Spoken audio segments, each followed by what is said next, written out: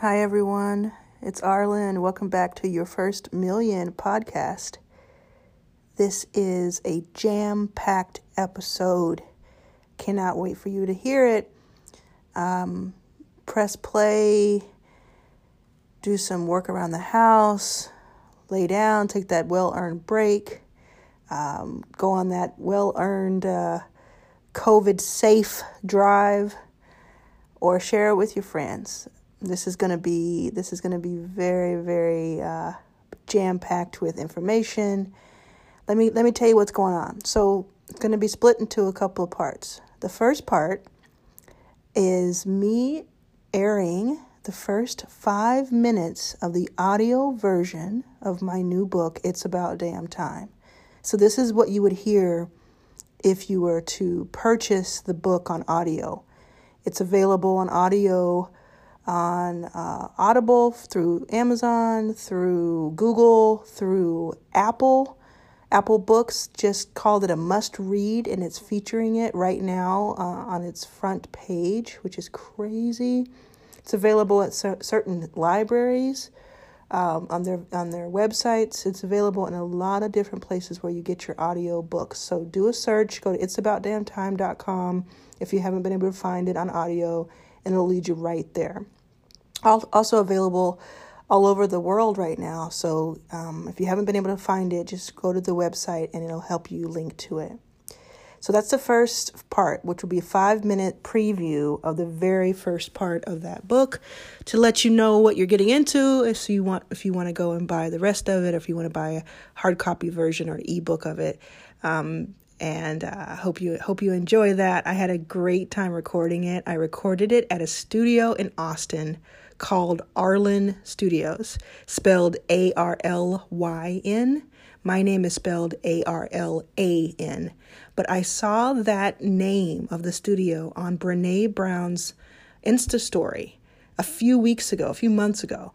And I was like, I can't believe that exists. And it has my name, sort of. And it's in Austin, and it's a recording studio. So I asked the publisher, Penguin, I said, can I please, the U.S. publisher, Penguin, I said, can I please record the audio version at the studio? And instead of in Los Angeles, which is what the plan was. And they were super cool about it. They said, of course, let's set it up. So we set it up. Everyone at Arlen Studio was amazing, and I'm just so grateful for the entire experience. So I had a great time recording it. Hope you enjoy listening to it. If you have the hard copy already, some people are buying the audio version just to kind of have that if they like the podcast, to hear me speak it, to perform it, The second part, and huge part of the rest of the podcast episode, is my exclusive interview with the singer, chef, entrepreneur, farm owner, etc., Kelis. I've been listening to her music for 2 decades now, and this was so much fun to do. We did this one live. We don't really do these episodes live that are meant for the podcast. So you might have heard Minda Hart's episode recently, and it was live, it was live, but it was not necessarily meant for Your First Million. I just wanted you to have the live version. This was specifically, we were going to do the interview, and I said, hey, let's do it in front of a few of your fans, a few of the people who follow what I'm up to. And so we can have like this intimate kind of audience that's like giving us questions and also reacting. And she was totally down for it, and I'm just so grateful. I can't even believe I know Kelis. Like, this is ridiculous. Like, life is weird right now. But she has those hits, that Caught Out There. I hate you so much right now. You know what I mean? You were singing that back in the day. She has, I think she's she has, I Got Your Money with as a duet. And then, of course, everybody knows Milkshake, because her Milkshake brings all the boys to the yard. You got to know that. So she has those hits and more. She has all sorts of art that she's produced over the last 2 decades. What I love about this interview is that it's like, because it's live, it's like it has a life of its own. I love that. It's also I was so surprised by so much that she said. I had no idea I was going to walk away with the information and the inspiration that I did. It was so, so good. Everybody in the room who was with us, everybody who was on camera, we were all just like, what did we just witness? That was amazing. So you're going to enjoy this. I decided to post the entire part instead of like editing out the beginning where we're kind of just getting into the room and just figuring things out, because I wanted you to feel like you were there if you missed it. And I think you'll start to feel like you're like part of it if you get all the intro, the first few minutes of the intro, and then when Khalees comes in. You'll also notice a familiar voice, Janine. Janine was a guest on the show, on Your First Million, just a few episodes ago. She's a singer, songwriter, producer, originally from New Zealand, lives in Los Angeles now. I used to be her tour manager. She's, if you don't know Janine, I mean, go right now. Go to Instagram right now, at JANINE, Janine. Listen to any song. Listen to her live music that she put out recently in an Insta TV version. I'll go on and on about Janine, but I'm not going to do that here. Just go listen to the old episode that we just put up, or, not old, but the episode we put up a few weeks ago. So she's actually in this episode asking Khalees a couple of questions, because I thought it would be so interesting to see the two of them talk to each other, and she could give a different perspective than I could. So wait until you hear what Khalees says to Janine in this episode. And when she was saying it to Janine, I was pretending she was saying it to me. Like when she called Janine an artist, I was like, you are an artist, Arlen. That's why not everybody gets you. So I think you're going to relate the whole time. All right, I've said enough. I've set this up enough. As you can probably tell, I am stoked. This week has been more than I could have ever hoped for or imagined. I appreciate every single person who has picked up this book already and who is reading it and sharing it and passing it on to their friends.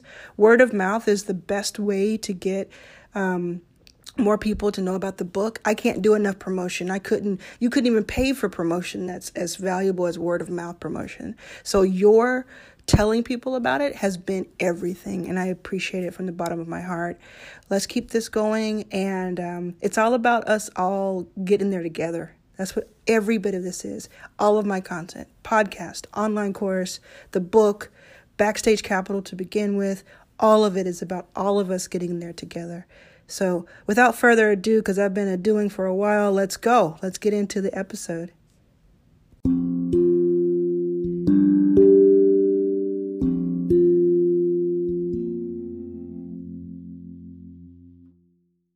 Penguin Random House Audio presents It's About Damn Time. How to Turn Being Underestimated into Your Greatest Advantage by Arlen Hamilton with Rachel L. Nelson. This is the author, Arlen Hamilton. To my mother, Mrs. Erlene Butler Sims, the real San Sebastian. Introduction. From food stamps to fast company. Ascending an escalator in a hotel I couldn't afford to stay in, I said to myself, "You are a venture capitalist. You are a venture capitalist." I had no home, no money, certainly no investment capital. Yet I knew that was what I needed to say to myself. In order to become, I needed to be. I was sleeping on the floor of the San Francisco airport nearby. I came to this hotel to get a change of scenery and stay until they kicked me out. Then it would be back to the airport with my suitcase and backpack, back to the hard floor down from the Virgin check-in desk, rolled up jeans under my head for a pillow. I told myself, "You are a venture capitalist," as I checked my emails on the airport's free Wi-Fi, as I avoided the security people on their Segways, as I sent out yet another email asking for funding. I was still spending days and nights at the airport when I wrote my blog post, "Dear White Venture Capitalists, if you're reading this, it's almost too late," which went viral in a matter of hours, but still left me with no investors. It's been nearly 5 years since then, and now it's not just my staunch self-belief telling me I'm a venture capitalist. I literally am the founder and managing partner of Backstage Capital, a multi-million-dollar investment fund. I've invested in 130 plus startups with founders who are underestimated in the same way as I was. Founders who identify as people of color, women, LGBTQ, or, if they're as lucky as I am, all three. In October 2018, I was the first Black female non-celebrity to grace the cover of Fast Company magazine. In 2012, before I had even heard of the investment asset class called venture capital, before I was sharing hotel rooms with my mom, before I was homeless and sleeping in airports, in Airbnbs, and on friends' couches, I was a budding production coordinator in the live music industry, working for artists such as CeeLo Green, Jason Derulo, and Toni Braxton. I'd been at that level for just over a year when I started noticing that the successful people I looked up to, such as Ellen DeGeneres, Ashton Kutcher, and Troy Carter, Lady Gaga's manager at the time, were getting involved financially in the tech startup scene. I wondered why those successful people with exciting lives and careers were spending so much time in a place called Silicon Valley, making bets on tiny companies no one had ever heard of. I was intrigued by what the draw could be, so I started doing what I always do when I'm curious about something. I dived in, asking questions and researching. After that, I started reading books, any and all that I could get my hands on, about startups, venture capitalism, and investing. I had the bug. From the outside, the world of startups, venture capital, angel investors, and limited partners, the institutions and individuals who invest in venture funds, looked like a meritocracy. That was what attracted me to it, and I'm sure it's what attracts a lot of people. The narrative around successful startups always seems to follow a pattern of rags to riches. You hustle, grind, pull all-nighters, give your best every day, and finally, success arrives. As someone who has always been vision-focused, who has always had big ideas and small resources, I became obsessed with this industry. I wanted to know everything about it, and so I followed the money trail and taught myself everything there was to know. Along the way, I learned some disappointing statistics. For one thing, 90% of venture funding was going to white men. That's a huge amount of money, given that tens of billions of dollars are deployed in venture investments each year. It means that 10% of venture capital is split unequally among all of the other types of people in society. As a Black gay woman who had been excited to enter the exciting world of innovation as an entrepreneur, I was more than disappointed to discover that something that had been sold to me as a meritocracy was actually a microcosm of the worst of society's biases. I knew when I saw those statistics that the mythology around Silicon Valley was basically a lie, because ingenuity, hard work, hustle, grit, and innovation aren't traits that are prevalent only in the straight white male population.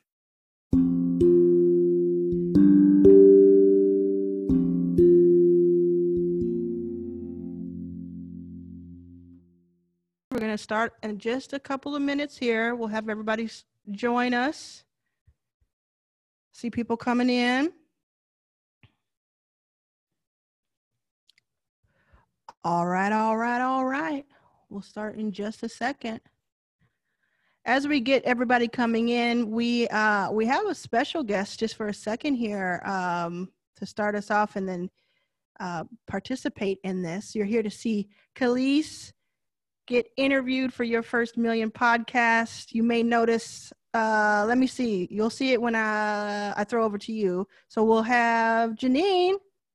What's up? Hi. This is so awesome. Technology. Okay, so what we'll do to kind of kick things off while we let everybody in the room, everybody get settled. Chacho, do you want to pop in and introduce yourself and let everybody know what your role here is going to be? Absolutely. Today. I'm Chacho Valdez. I work very closely with Arlen as her apprentice and chief of staff, and I'll be moderating the chat. And what would be helpful is if you have any questions to put them in the Q&A section in the middle of the screen. Please don't put any questions in the chat, instead in the Q&A section, so that way we can have them all aggregated there. And I'll be also dropping links as Arlen requests as well. And I think that's it. Yeah, sounds good. And you all feel free to talk to each other in the chat. Let's say where everybody's from. Everybody put your city, where you're from. And we will get started in just a second. As people come in, we'll start shouting people out. And let's see, I'm going to write to you, Chacho. If I can make that happen real quick. I see Mrs. Sims is in the building. My mother is here. Okay.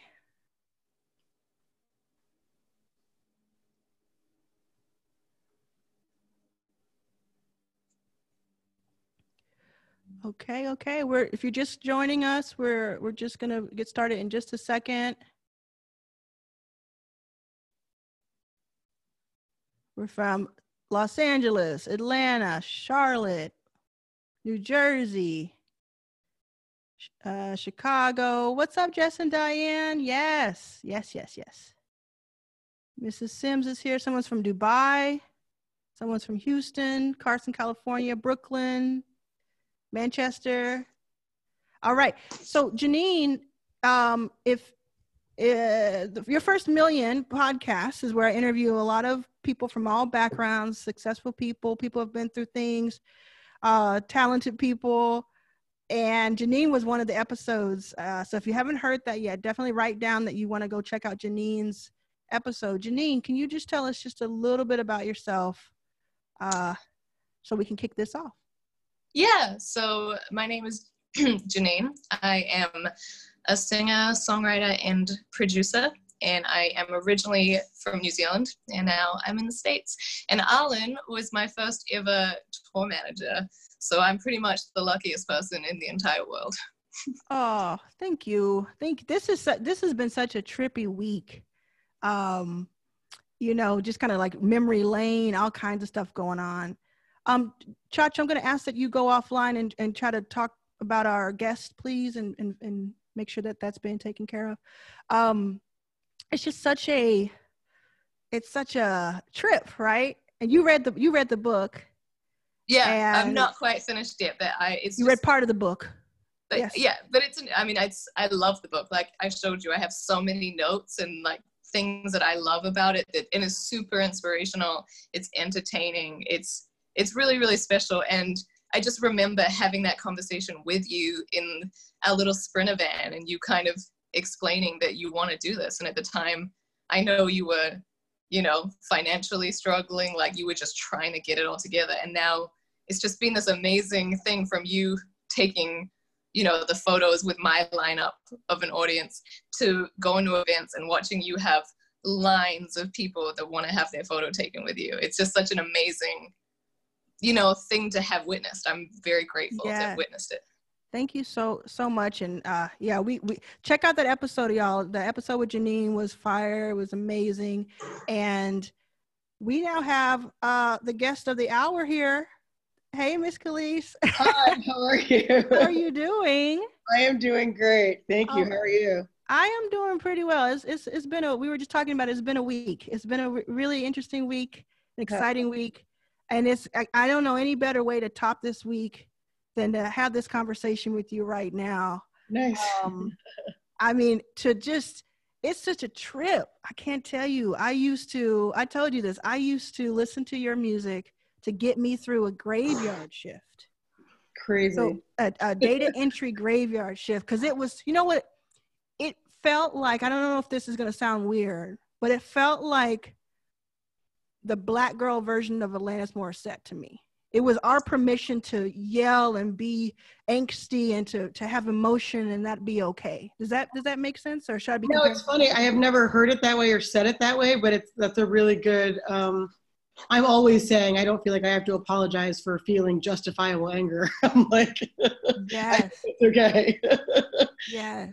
So yeah, that's actually really cool. I was a huge Alanis Morissette fan anyway, so that I guess that makes sense. That's awesome. So we have an intimate audience here. Thanks everybody. Everybody's from all over the place. You got somebody from Dubai in here. You got people from New York, Atlanta, San Diego, Philadelphia, Miami.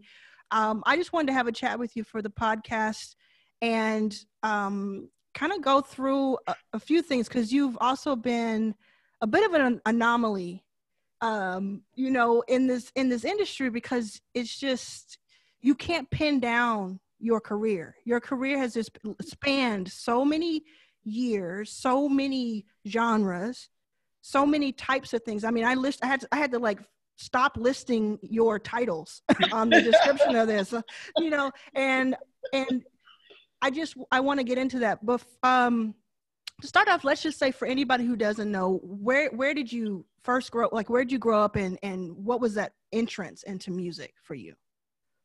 I grew up in Harlem, New York.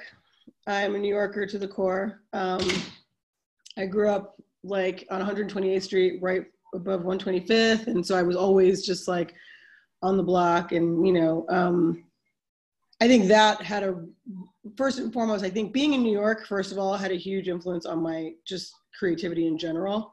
I think being from Harlem, that was just like an added layer as a Black woman, and just being in New York in the 90s, like it was a real, like, really important time, I think. And so for me, just growing up, you know, my dad was a jazz musician. So I grew up with music around me all the time, and very Black music on top of that. So I grew up in church, I grew up with jazz, so like that's like Black classical music. So it's American classical music, really. So I grew up with all of that. And so that was that was like it was my foundation, really. It was kind of like how I heard everything through those ears always. And I still do, I think. Yeah. I mean, New York in the 90s was incredible. It was rebellious by nature. It was culturally loud and prominent. It was making noise in ways that we could have never, like, I didn't know that this is what it was going to be.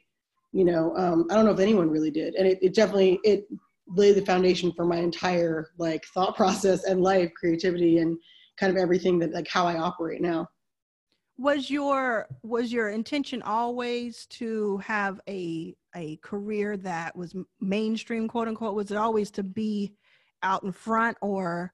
I mean, not at all. Like, the complete opposite. Actually, I grew up, like I said, my dad being a jazz musician, I grew up around some of the most talented people I've ever seen, and who never made $1, you know, like, it was a different thing, you know, especially because, like, my dad came up in an era where, like, especially, like, Black artists weren't making the money anyway. So like, they did it because they loved it. They did it because they couldn't do nothing else. They did it because they had to. Like, it was a completely different thing.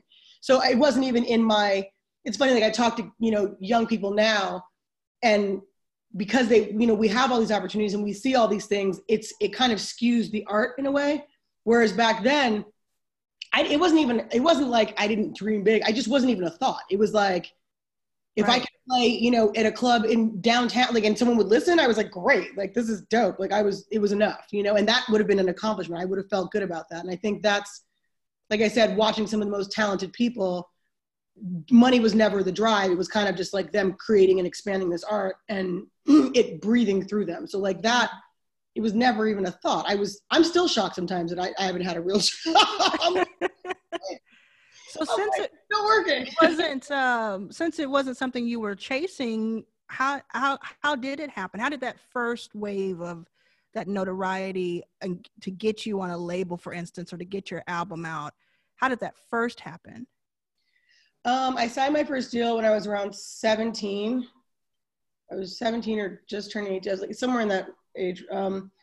And before that, though, I went to LaGuardia, so I went to the Fame School, and I was a drama major. My goal was to be on Broadway. I wanted to do like live stuff. So that's how I started. And I was just kind of like the girl in the drama department who could sing. And so I started writing like all music and kind of putting together these ensembles for our plays. And then I was doing like, I don't even remember, some of my friends, I don't know what majors they were in. Some of them were drama, but some of them were music. And we started a girl group. And so like we would have these, you know, LaGuardia had these talent shows that were like real deal. Like it wasn't like a regular high school. These were like really talented people, you know, putting on these talent shows. And so we would do these talent shows and just like play around and, you know, ridiculous. Like we named ourselves Blue, it was Black Ladies United. And, you know, we would just like sing, like we loved SWV and like, You know what I mean? Is there a recording somewhere? There has to be a recording somewhere. I have to hear. Probably. I mean, I'm sure I definitely wouldn't be searching for it because I can't imagine that it's that great. But like it was that, you know, and so that's how I started. So I was about 15 and a friend of mine from another school had heard that, you know, she was just like, yo, you're singing, like that's dope. I know these guys. You should check. They're weird like you. They're kind of doing something different. Literally, they were like, she's like, you should meet them. I was like, all right. So I had already done like, again, because New York at that time was a very different city. So like, if you were doing music and you were Black, there wasn't that many of us. So we all kind of knew each other. And even though I was only 15, I was like, oh, that's the little girl who comes in the studio mad late. Like it's that. It was very like, so I had done some stuff with Gravediggaz. I was doing some stuff like just kind of hanging around with like Wu-Tang guys, like wanting to get on hooks and like that kind of thing. And then they were like, yo, there's this girl who raps and there are these guys who are producing. You should meet them because they're doing some kind of off stuff like you like, and you should kind of see what they're about. And so like, I don't even remember what stairwell it was, but I was in a stairwell and I remember Pharrell and Rob were like, can you sing? I was like, yeah, I can sing. And I sang and they were like, great. Like let's do this. I was like, I don't know what this is, but okay. And kind of like, from that point on, it all sort of like it happened. It seemed like it happened really fast because by the time I graduated from high school, we were signing a deal with Virgin. And I want to make sure that Janine asked a couple of questions because from that artist-to-artist point of view. Before that, I want to know how do you stay what I feel is at least grounded in a personal way, like in an emotional way. How do you stay grounded when you start off that early out into, like, how do you know how to treat people? How do you know that if you're learn though, honestly, I think like it did happen quickly and you're thrown into this thing that really, to be fair, no one really should ever be thrown in, if I'm being honest. Like, I think like it's too much, too fast, too soon. And it's everything about it is inherently not human. Like it's hard. And so you end up, there's two ways. I always say this, there's two ways to go. Either you completely delve in and you spiral and it's like, hopefully someone catches you, you catch yourself, whatever, or you are a recluse a bit, which ironically I sort of am in a weird way. So I ended up like shutting down. So it was like, that's, I think, how I was able to like look around enough outside of myself to be like, okay, this is odd. This doesn't seem right. Is this normal? Hold on. I need to gain some, like, I need to like put my feet down. And so I think for me, because I was alone so much, because literally like I signed at 17, Caught Out There came out shortly after from my first record. I was on tour for 3 years after that. I was by myself though. It's like you have a band, but these are not your friends. You know what I'm saying? Like I'm a girl from Harlem. Like, I don't know these people. I was in Europe. So you end up alone a lot. So you're able to sort of see people from a different perspective and like observing them more so than anything. And observing how they treat you, observing how you're everything. It's like, it's a totally different thing. You become this like I said, it can go one of two ways. I think I made a choice early on. Also, like my parents were not trying to hear it. My mom was not playing. She was like, you know, you better act right. Like, and even though I wasn't necessarily acting right, I always had that grounding to be like, if I want to go home and say hi to my mother, I'm going to need to act like I know where I come from because she's not playing. So I think that was definitely helpful. But you learn about yourself really quickly and you learn about people because this does change. This has the potential to change you in many, many, many ways. And so I think you have to, it's a decision. It's a decision. I think everything we do is a decision. I think people allow too many things to just happen to them. And so while this was happening, I was making decisions to like who I saw in the mirror and to be like, okay, I want to be comfortable. I want to be happy. This is all unnatural. You know, it is, and it is unnatural. So back then I used to smoke a lot too, because I was just like, this is too much. These people are in my face too much. I'm uncomfortable. I don't like being put on blast. So it was a lot of that, like just sort of self-governing and figuring out, you know, at 18, 19, like, okay, this is crazy. These people are crazy. This is all too crazy. It's, I mean, it's one thing to have surreal moments after you know what surreal is. But I've always wondered about people who are children when they start, essentially, you know, because you're 17, that's a child. It is. You know? I had moved out the year before, so I moved out early. I think everything, again, because I'd watched my parents, growing up in New York, I think prepares, at that time, prepared you in a way differently than maybe any other time, any other place, for sure. You know, from one of my best friends used to do nails at the Mart 125. So we'd be on 125th Street, and it would be like, you know, dudes like on bikes from Rough Riders would come out, and like Diddy and like Mace were outside. It was like everybody was always outside. It was like, it was always just, I mean, it was really crazy. Like it was, because we were all Harlem. It was either Bronx and Harlem. Like that's where we hung out. Yeah. Best food. Like it was a cultural epicenter, whether we knew to call it that or not at the time. That's what it was. So I think we were all too young, right? So you saw this, you saw there were ways to go, there were ways not to go. And then all of a sudden it's like, okay, now your turn. You go, do it. And so I think like I had seen a level of success before, even though it wasn't from like my family. I saw it. I saw this sort of thing happening. And I think I just had to quickly maneuver. And yeah, I made some bad choices and I made some mistakes and I learned the hard way. But I think ultimately, you know, having that time by myself where I was able to kind of like watch people and watch what I didn't like and trying to keep the things about myself that I felt were important. I think that was a huge part of kind of like how I grew up, because I grew up in this. Mm. That's wonderful self-reflection that you had early, and I'm grateful that you had that early. Janine, so Janine is, before you were coming, I don't know if you caught this, but I used to be Janine's tour manager. Janine is an amazing artist out of New Zealand, but lives in Los Angeles now. And it was on Your First Million a few episodes ago. Janine, I would love for you two to talk a little bit about from that artist perspective. I know you had a couple of questions, but you are on mute as well. Yes, so it's all good. It's all good. Hey, how you doing? Hi, how are you? Oh, it's frozen. Is it frozen? Hold on a second, Janine. We're gonna check on you in a second because I think it's frozen. Okay, go ahead. Go ahead. Okay, is it back? Yeah, it's better. Okay, this is great timing for my internet to mess up. We're gonna edit the podcast episode itself. So this is it. This is how the sausage is made behind the scenes. It's all good. Right. Well, thank you for having me. I'm a big fan. I love your music. When you were on one of my first CDs I bought. There was a CD. It was called What's Up. It was like street moves and body grooves. New Zealand and now. I would listen to. That's New Zealand popping off. It was yeah, but it was funny because like, so I would listen to, I loved it. It had Caught Out There, and I would listen to it in my headphones because my parents weren't cool with me like listening to the music I was listening to.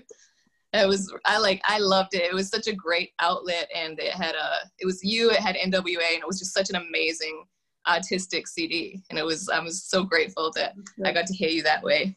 And it was really cool because I saw that, and then obviously later on you came out and you had Tasty, and you had all those hits on that CD. So my question really was, because I was signed to Atlantic, dropped like a year ago. So I was going through my first transition of, you know, being sold the dream to having nothing happen and being, you know, going through that.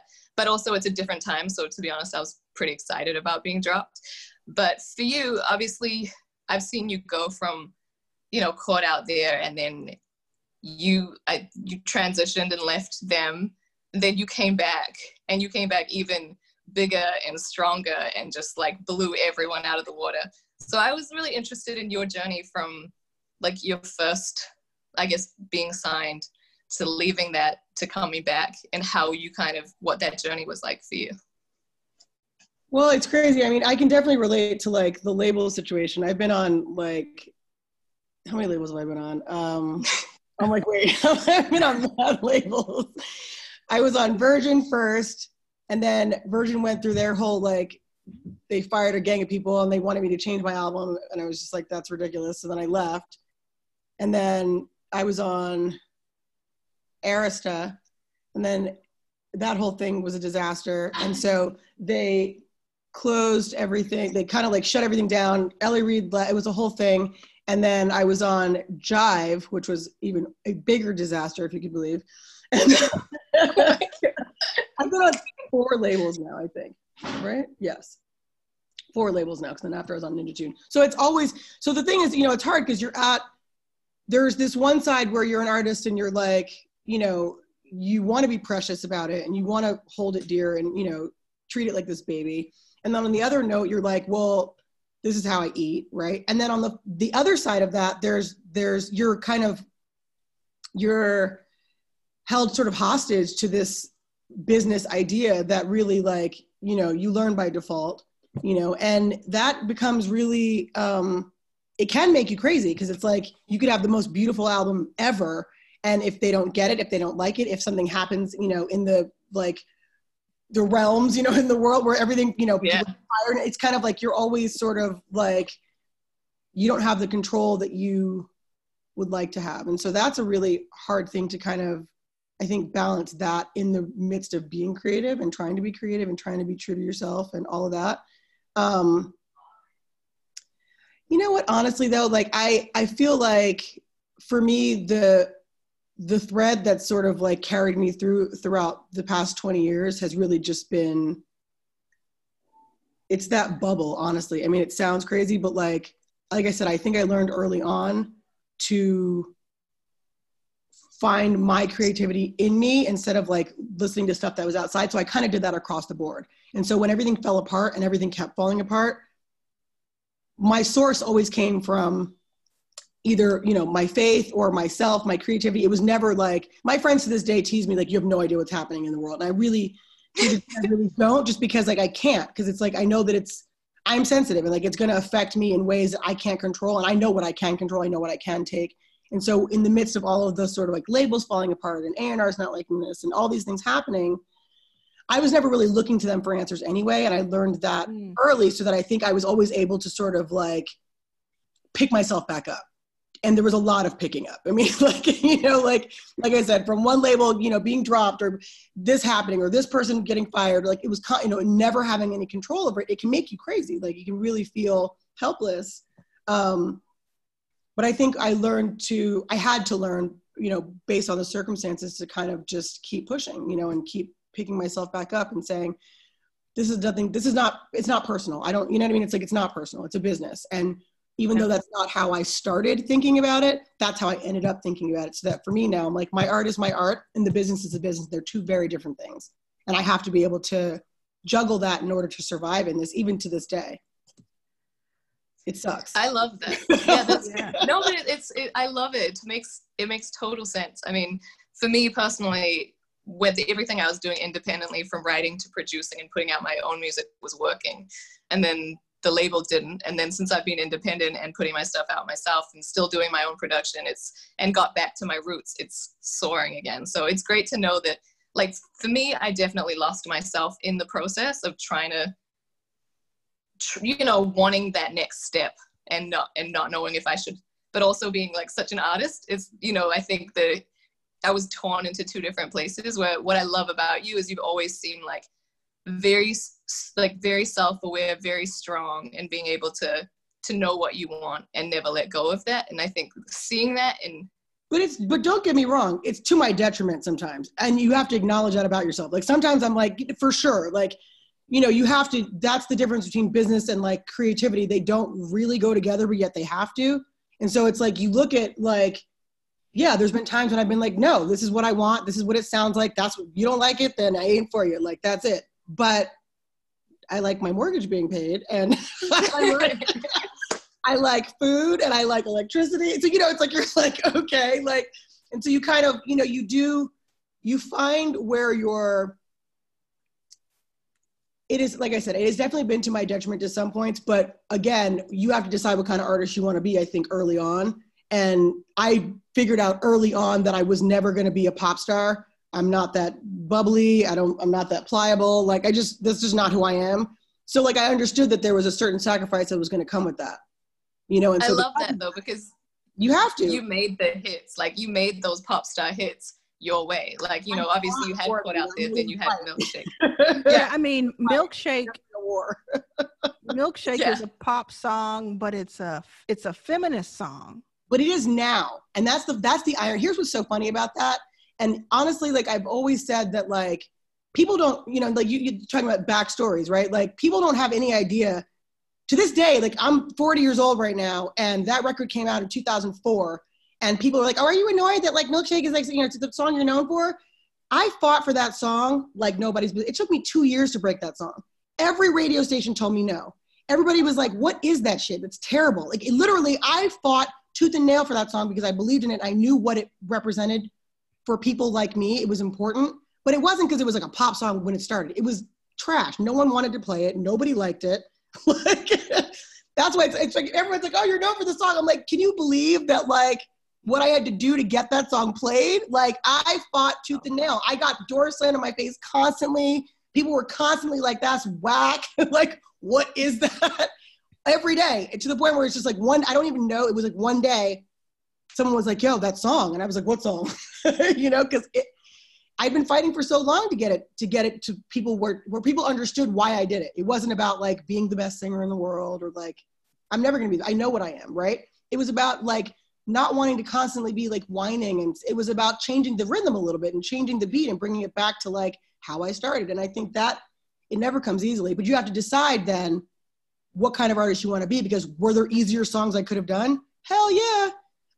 All the time, you know, like there's definitely been an easier path. But like at 40 now, I can look back at my career, and whether I decide to do another album or not, I don't feel like I played myself.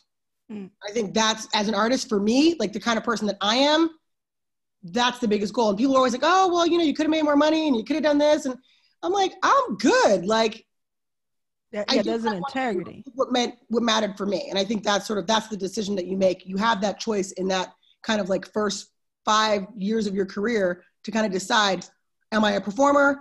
Am I an artist?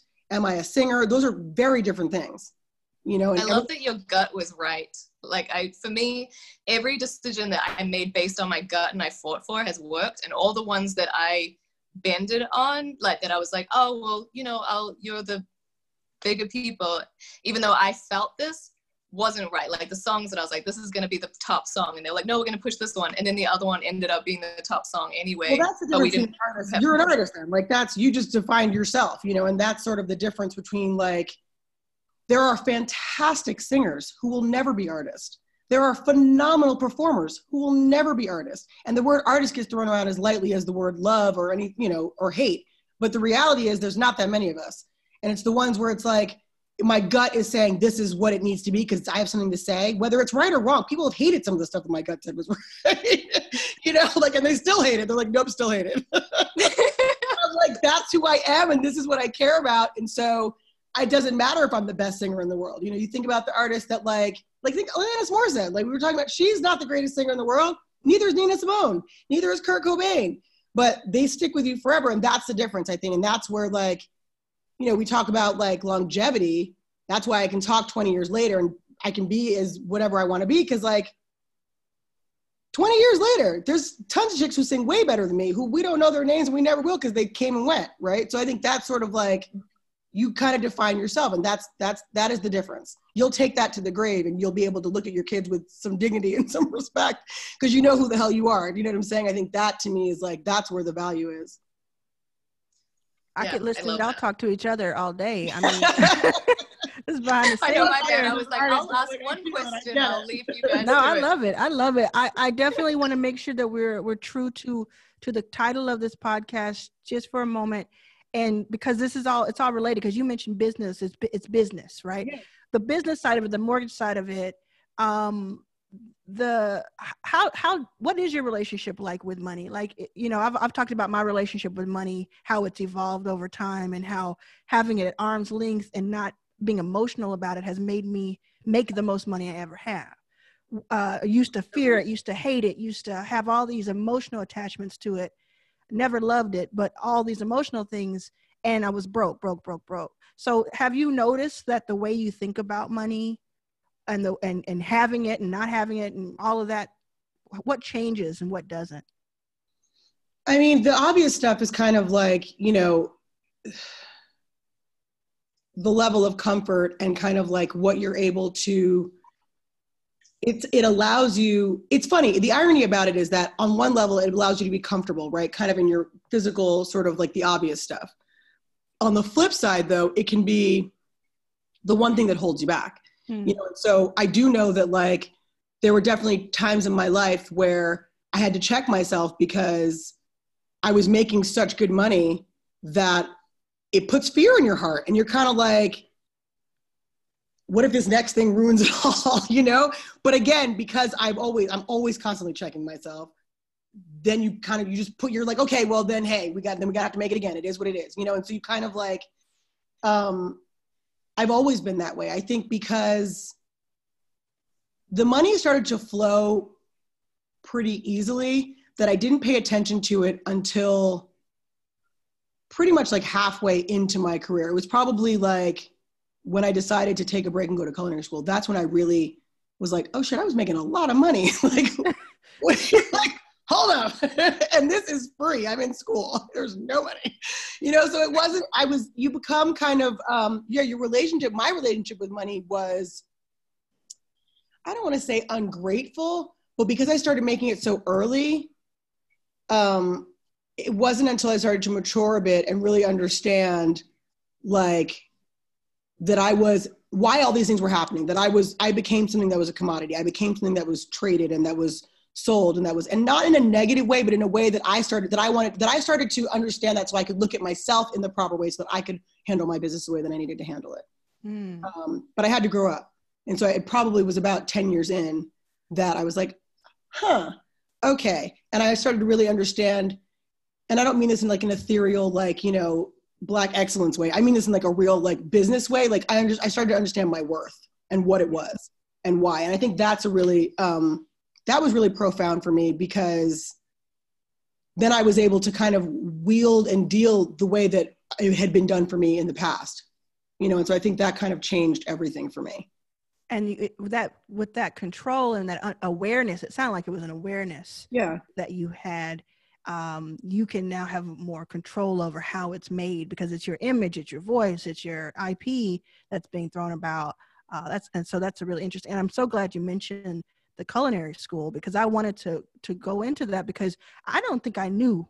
I may have known it at some point, but I don't think I knew you were a chef, and not just a chef, but I don't know how you say it, but you went to, what's the school you went to? I went to Le Cordon Bleu. Yeah. I mean, so I didn't know that. I don't know if a lot of people knew that. And now you've kind of parlayed that. You've mixed the business side of that and the creative side of that into a new Netflix show about that. I would love for you to talk about why you decided to go to the school and then about the new show, because to me, this is fascinating. And it talks about all the tapestry that is what makes you up. Well, it's interesting. When I went to culinary school, I started in 2007 and I went through to 2008. And it was right before the financial crash and kind of all that stuff. And so it's sort of before that and then in the midst of it. And I had been fighting to get off of my label that I had been traded to without any conversation. It was like, all of a sudden you're on Arista the next day. They're like, well, now you're a jive artist. And you're like, what? Disaster, because I would have never signed there and they would have never signed me. So it was like a very bad arranged marriage, very bad. So I'd been fighting for years to get off. And so when I finally got the call around 2007, it'd been like 4 years that I'd been fighting to get off. My lawyer called and he was like, you've been released. I had been fighting for so long that I had no plan for what the hell to do after. It was just like such war mentality, like this is war. Go, go, go. And every day was like war strategy. Like by the time I got the call that I'd been released, I was kind of just like, oh, well, damn. And I'm always panicked. Like really you freak. You're like, shit, I've been signed since I was 17. I'm now 27. I've never not been signed in my life, good, bad, or indifferent. What the hell am I going to do? And so it was a moment of kind of just like, getting my head right. And then I was sitting in my kitchen one day and I saw a commercial on the television across the room and I was like, culinary school. This was the first time in my adult life that I had no like obligations and no one could tell me no. No one could say like, but you have this booked and this is planned and you got to get on this plane. It was just like, I think I'm going to go. And so I called and they were like, we've got a session starting on Monday. It was a Friday. I will never forget. I, of course, again, panic. I was like, oh my God, what have I done? Because now I have to like go to school. The school part of school. Yeah. Yeah. You know, like, oh gosh. And then I went, and it was one of the best things. I think taking that year off was so empowering for me on so many levels, because I was able to, number one, really you know, when you're in music, I think you start to feel like this is it. Like, not in a bad way, but kind of just like, this is, artists were told so many, like, this is all, I do this because I have to, this is all I can do. My life, my joy, my everything, like, yeah, that's cool, but like, I'm a human being and like, I can do other stuff. And so I think for me, that was really important, because I was able to find something that I loved, that I was good at, but that I really enjoyed. And so like, that freed me up to go back and make music again without the war.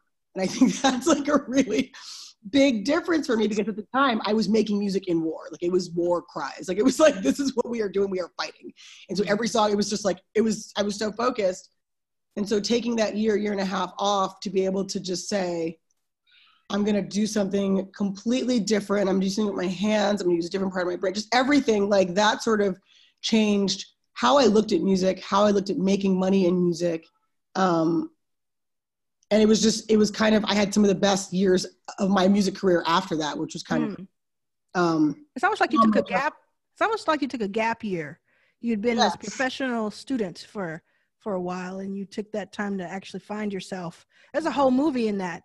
That's a Eat, Pray, Love situation going on right really was. Let's make it happen. Let's make that happen. And speaking, I'm not gonna get too far into it, but let me just say this. Janine, I've been around Janine, or we'd be on the road, and there'd be a refrigerator at wherever we were staying, and there'd be a stick of cotton ball and some Tabasco sauce, and she would come up with a 5-course meal. So y'all probably have some. Oh, I love that. We get very creative on the road too.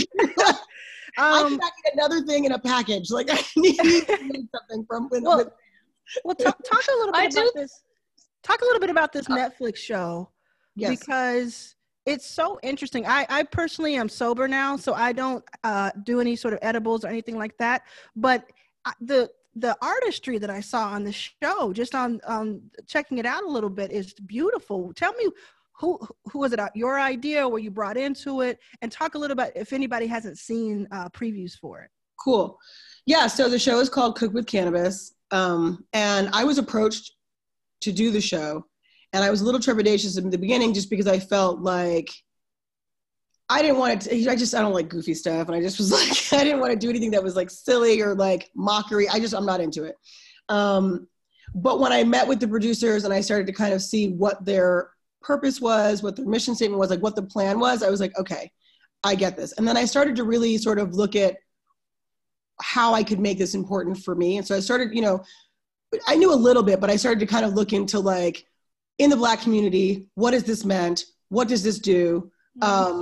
Who's benefited, who's suffered from that angle? And then on the other side of it, also just medicinally and medically, like all of the information and all this stuff. And, it was mind blowing. And it was a quick crash course that I kind of did for myself, just to kind of get versed in it. And I used to be a crazy weed smoker back when I started my career. It was sort of my way of like retreating and hiding.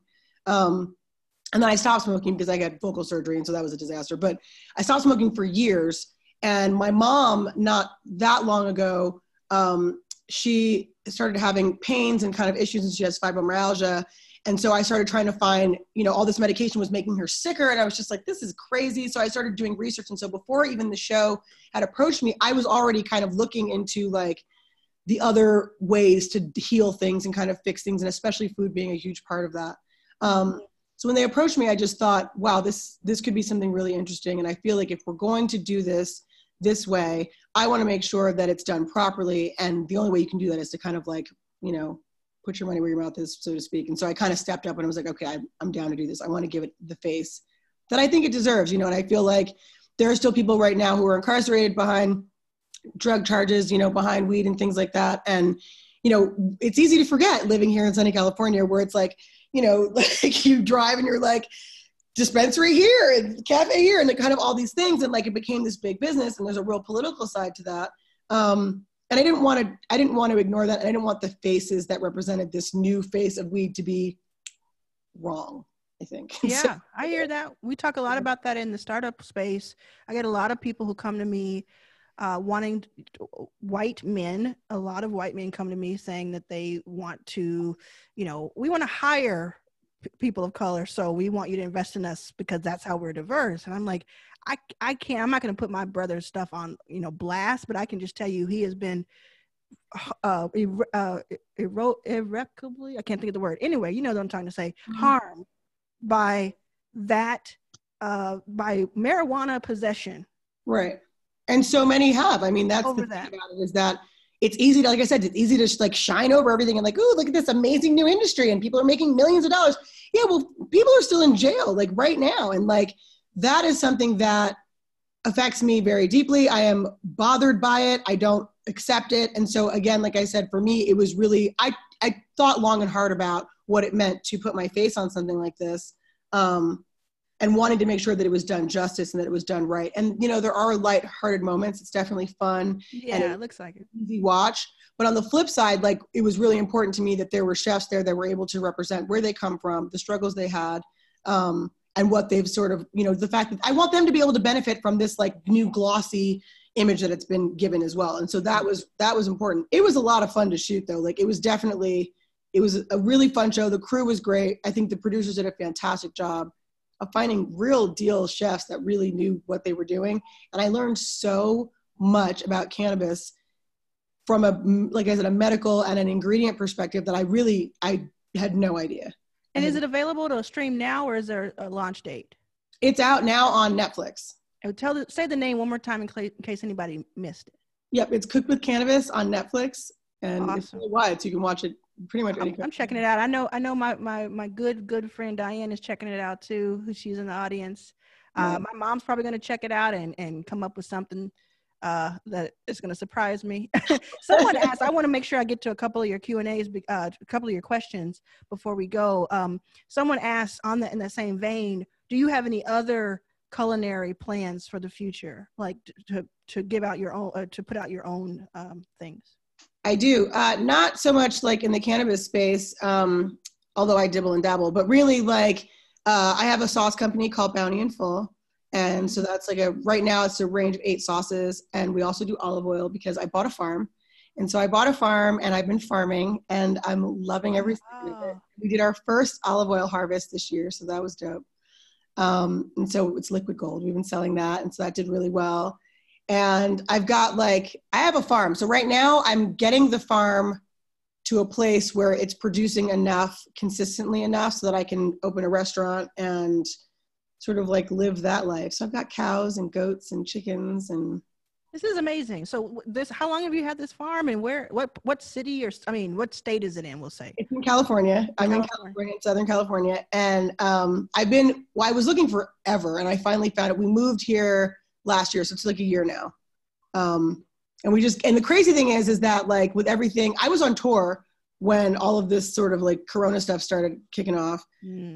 Saw that it was in March, right? You had like a anniversary tour going on. It was my 20-year anniversary of Kaleidoscope. I would have been there. It's a mess. It kind of it was catastrophic. It ruined everything. But that being said, it gave me time that I didn't think I had to be here and to learn the land and to kind of get a whole other business going. So like, that's been pretty dope. It's like, we're farmers now and it's great because like it's a business and it's running and it's working and it's a whole new thing that I'm learning. So I learned how to harvest olives for the first time this year and, how to press them and how to make olive oil and what the olive oil market is like. And so it's interesting. And for our listeners in the future here, what I want to also point out is that I often talk about multiple income streams. What Khalees is talking about throughout this entire conversation, but not dropping the mic like she could be, is that she has multiple streams that she's thinking about in case of emergency. Different things that this farm, olive oil, the appearances that you make, not just one lane, not just the one thing that people know you about. So that's really important. I want to wrap up wrap up, and there's a more personal question in the Q&A. I'm going to ask it.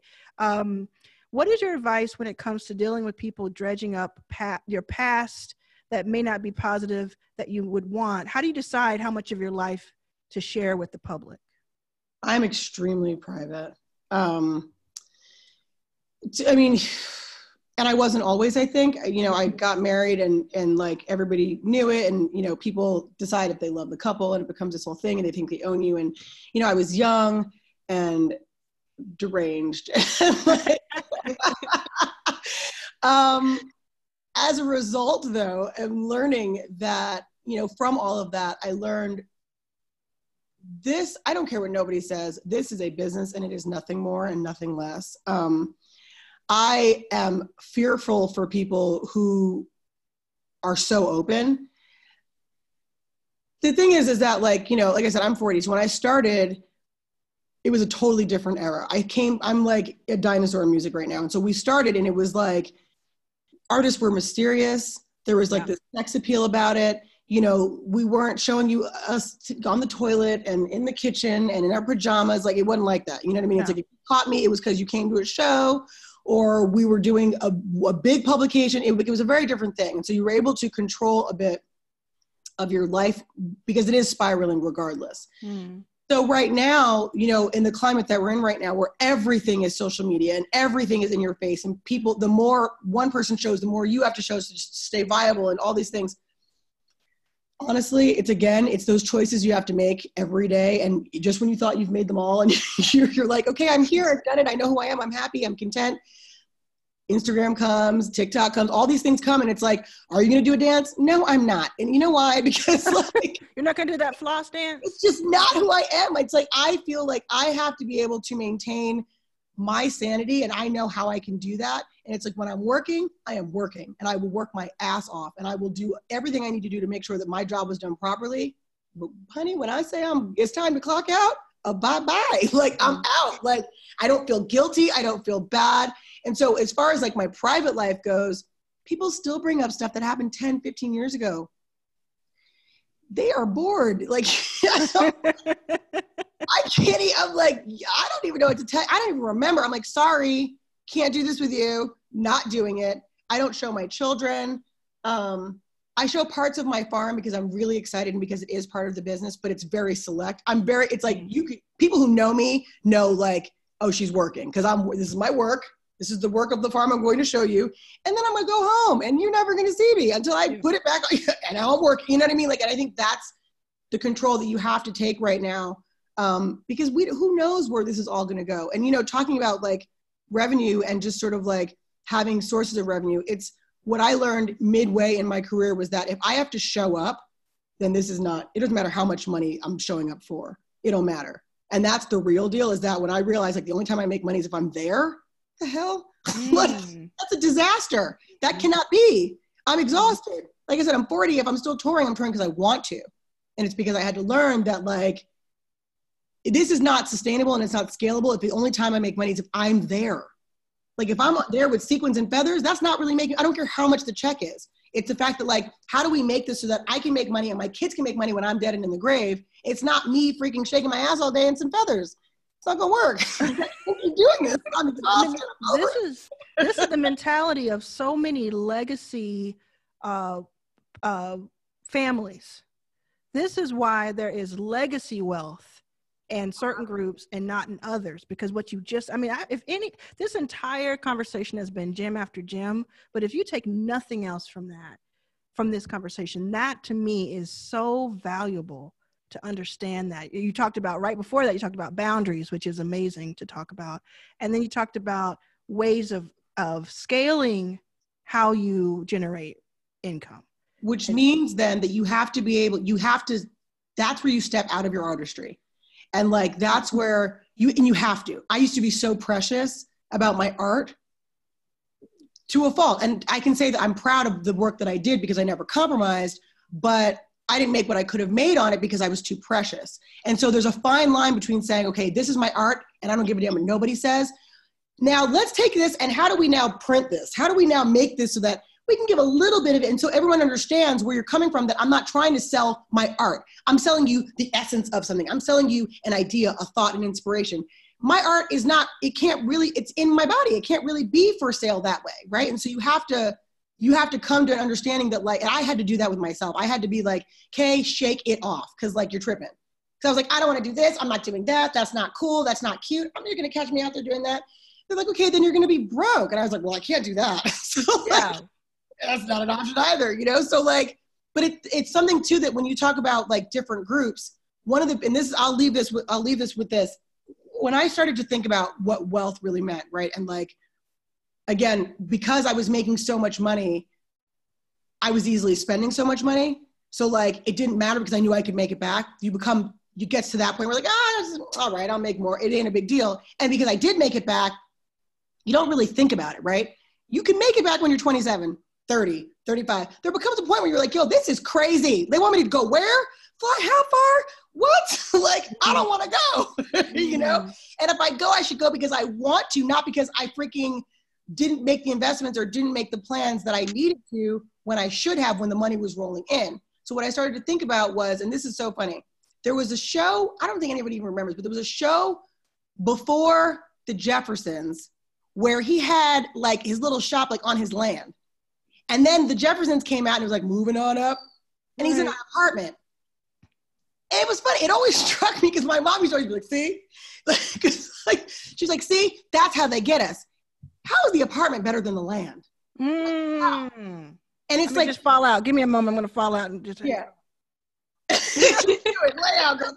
But think about it, right? That's what they did to our entire community. Wow. Women, when I started looking at farming, right, when I realized that most of the farmers, first of all, it's like 30% of the world's farmers and harvesters are women.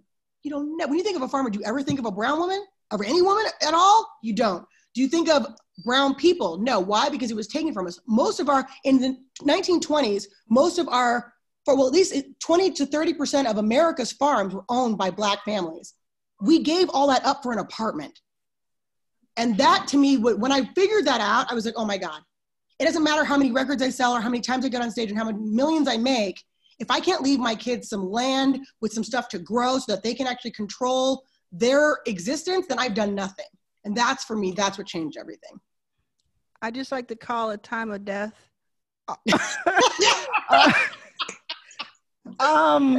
It's so true though. Like that's what happened.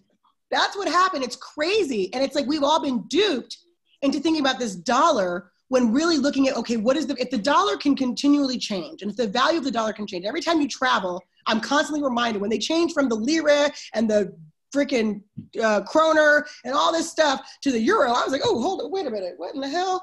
And then all of a sudden, like your dollar is changing and today it's worth this and tomorrow, I'm like, okay, hold on a second. This is freaking crazy. So I'm busting my ass out here. You're gonna tell me today it's not worth what it was before? This is ridiculous. Like, yeah. Okay. So land and thinking about how like wealth, that's how our communities had wealth before and we lost it because we gave all of that up. That's the one thing God's not making any more of is land. So get as much as you can. I'm like, get all of it. Yeah. Well, I am more grateful than I can tell you for that and for the entire hour that you've given us. Thank you. I know people in the chat are their minds are blown. Everybody's appreciative. Listen to the 1619 podcast to hear more about things that blow your mind like this. And man, I tell you what, okay, so I'm gonna come back. I'm coming back into full body mode here. You see me fade? Like I started fading? like the GIF?